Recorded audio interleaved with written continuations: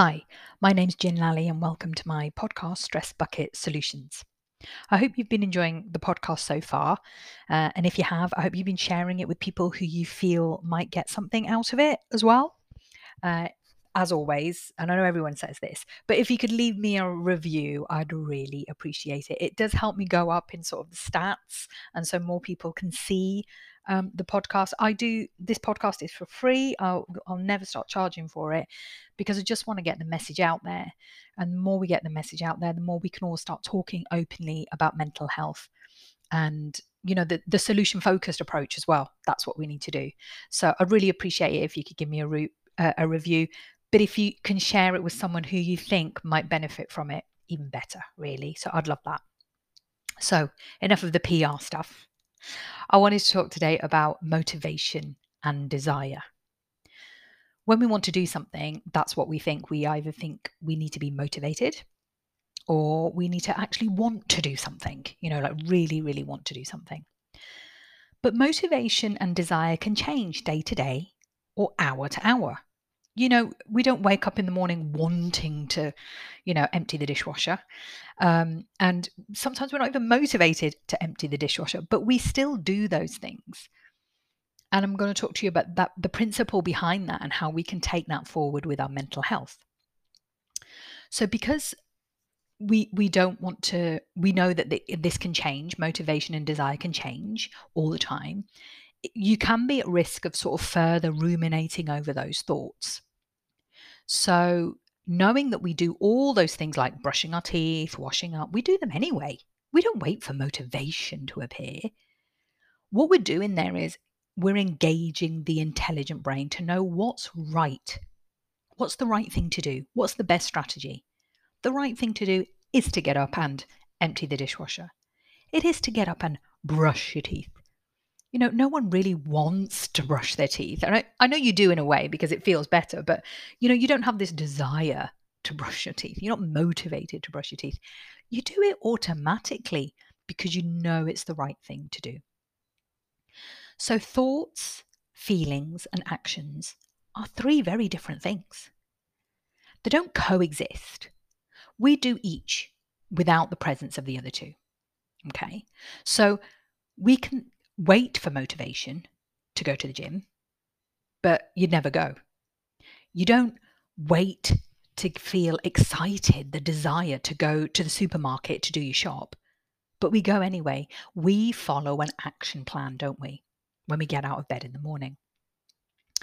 So when we're trying to do other things that we know are right for us using that principle, we need to look at what's stopping us doing that.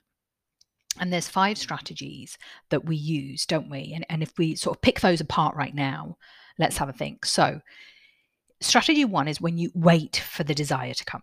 So wait till you want to do something. Now, when your stress bucket is full, the last thing you do is want to do something, even if you know it's good for you. Because remember the fight or flight response? Remember the third one? Freeze. You don't want to do anything. Your primitive brain is stopping you from doing it. It says, don't do it. It's dangerous. Even if intelligently you know it's right. If you're in your primitive brain, you can't just wait for that desire to come to you. You're going to start ruminating, in fact, about everything that could go wrong with that. So we try that. We try to wait and see if I will want to do that thing.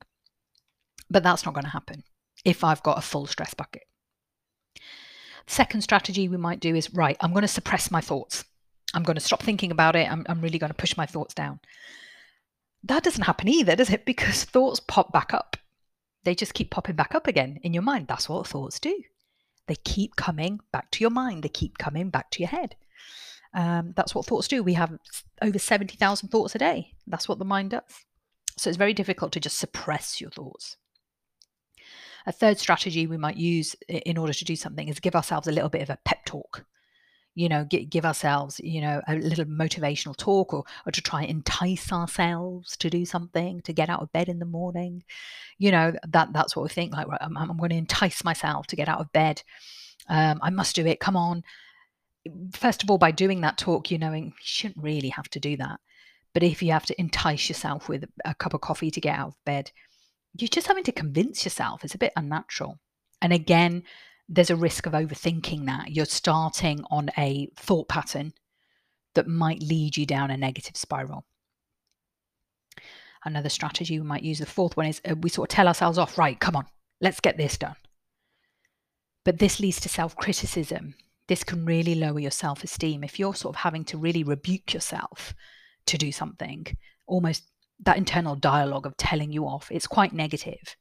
And you're really knocking yourself down subconsciously. So that doesn't work either. The fifth strategy is we try to detach ourselves from those thoughts, ignoring the lack of motivation, desire, or feelings. We just do it. And it's this fifth strategy that I probably want you to think about most. We need to stop the ruminating. We need to not wait for the desire to come or the feelings. It's just something we do. And that's when you're truly engaging the intelligent brain. You know that getting up in the morning, it is just something you do. There's just no argument about it. You're not telling yourself off about it. You're not giving yourself a pep talk. It is just something you do. So you know you can act regardless of your thoughts and feelings. You can separate your thoughts from your actions. You do it all the time. Maybe you can think of some examples when you do things because you just have to do them. And that's where you are taking control of your thoughts and feelings. So you can feel a lack of motivation, but still be happy. You don't have to wait to feel perfect to do something. You can still do it. Desire and action are not mutually exclusive either. You can take action without desire. If you push yourself to do things that you know are right for you, you'll find that your negative thoughts will fade. I think Joe Wicks puts it really well. So Joe Wicks, the personal trainer, I love him and his glossy hair. Oh my God, how does he get his hair so glossy? Right, that's a side thought. That's a podcast for another day. But what he says is like, even he doesn't want to do a workout. No one wants at the beginning of a workout, you don't want to do it. You're not motivated to do it. You've got no desire to do it. Even him, and he loves exercise.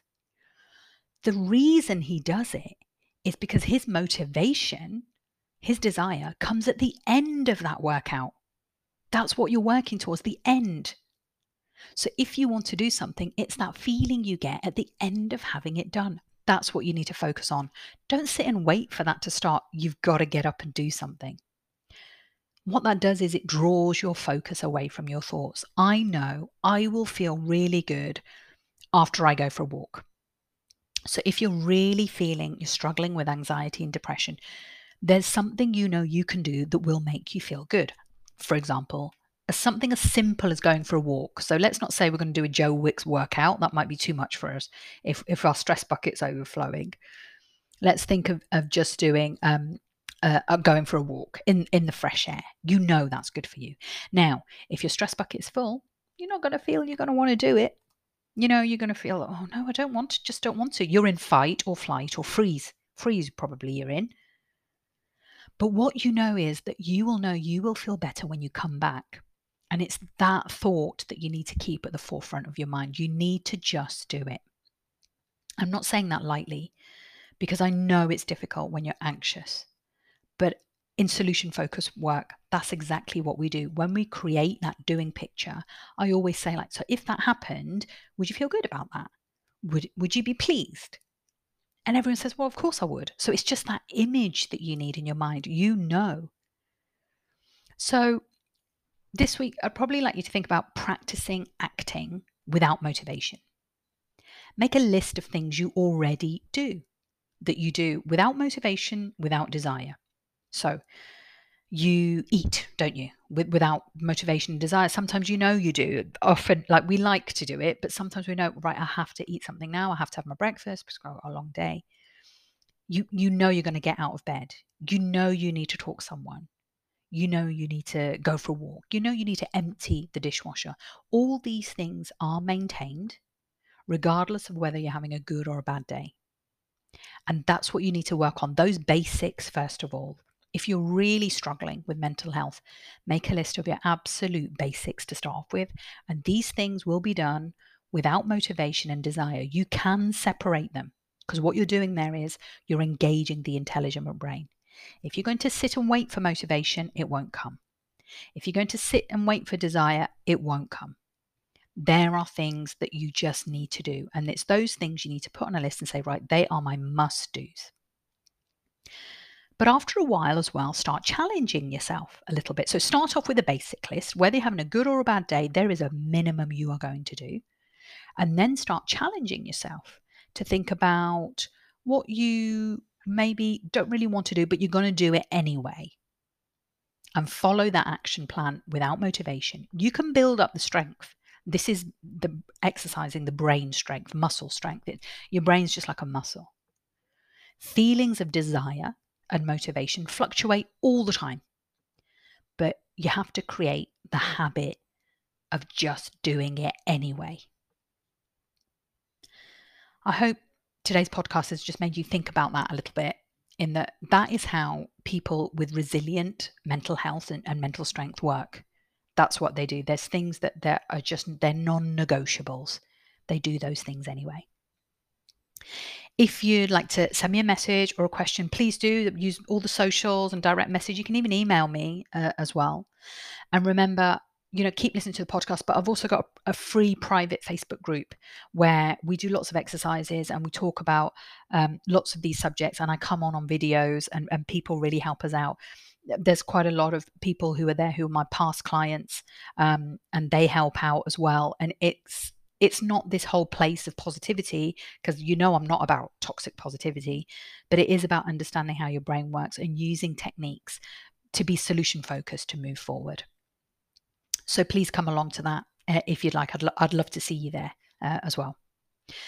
The other thing I should start telling you about is my book is in for editing right now. So it shouldn't be too long before that comes out. And as soon as it comes out, I will let you all know. It's been a real labor of love, this book. But I've put my thoughts about mental health and my knowledge about how the brain works into a book, and that will be available soon. Guess what it's called? It's called How to Empty Your Stress Bucket. You could have guessed that, couldn't you, really? But as soon as that is out, I will let you know, or it'll come across all my social media. So just keep following me there. And we've already had some talk about, I did a little survey on some choices of book covers as well. So we had that. So I'm on Facebook, I'm on Twitter, and I'm on LinkedIn. And I really like LinkedIn. I think out of the three, that's probably my favorite. So if you're on LinkedIn, just drop me a connection, and it would be nice to connect. I try to share as much content as I can. So enough waffling from me for today. Have a great week. And until next time, when we talk about some more stress bucket solutions, take care, sleep well, and keep that stress bucket empty. Okay? Bye for now.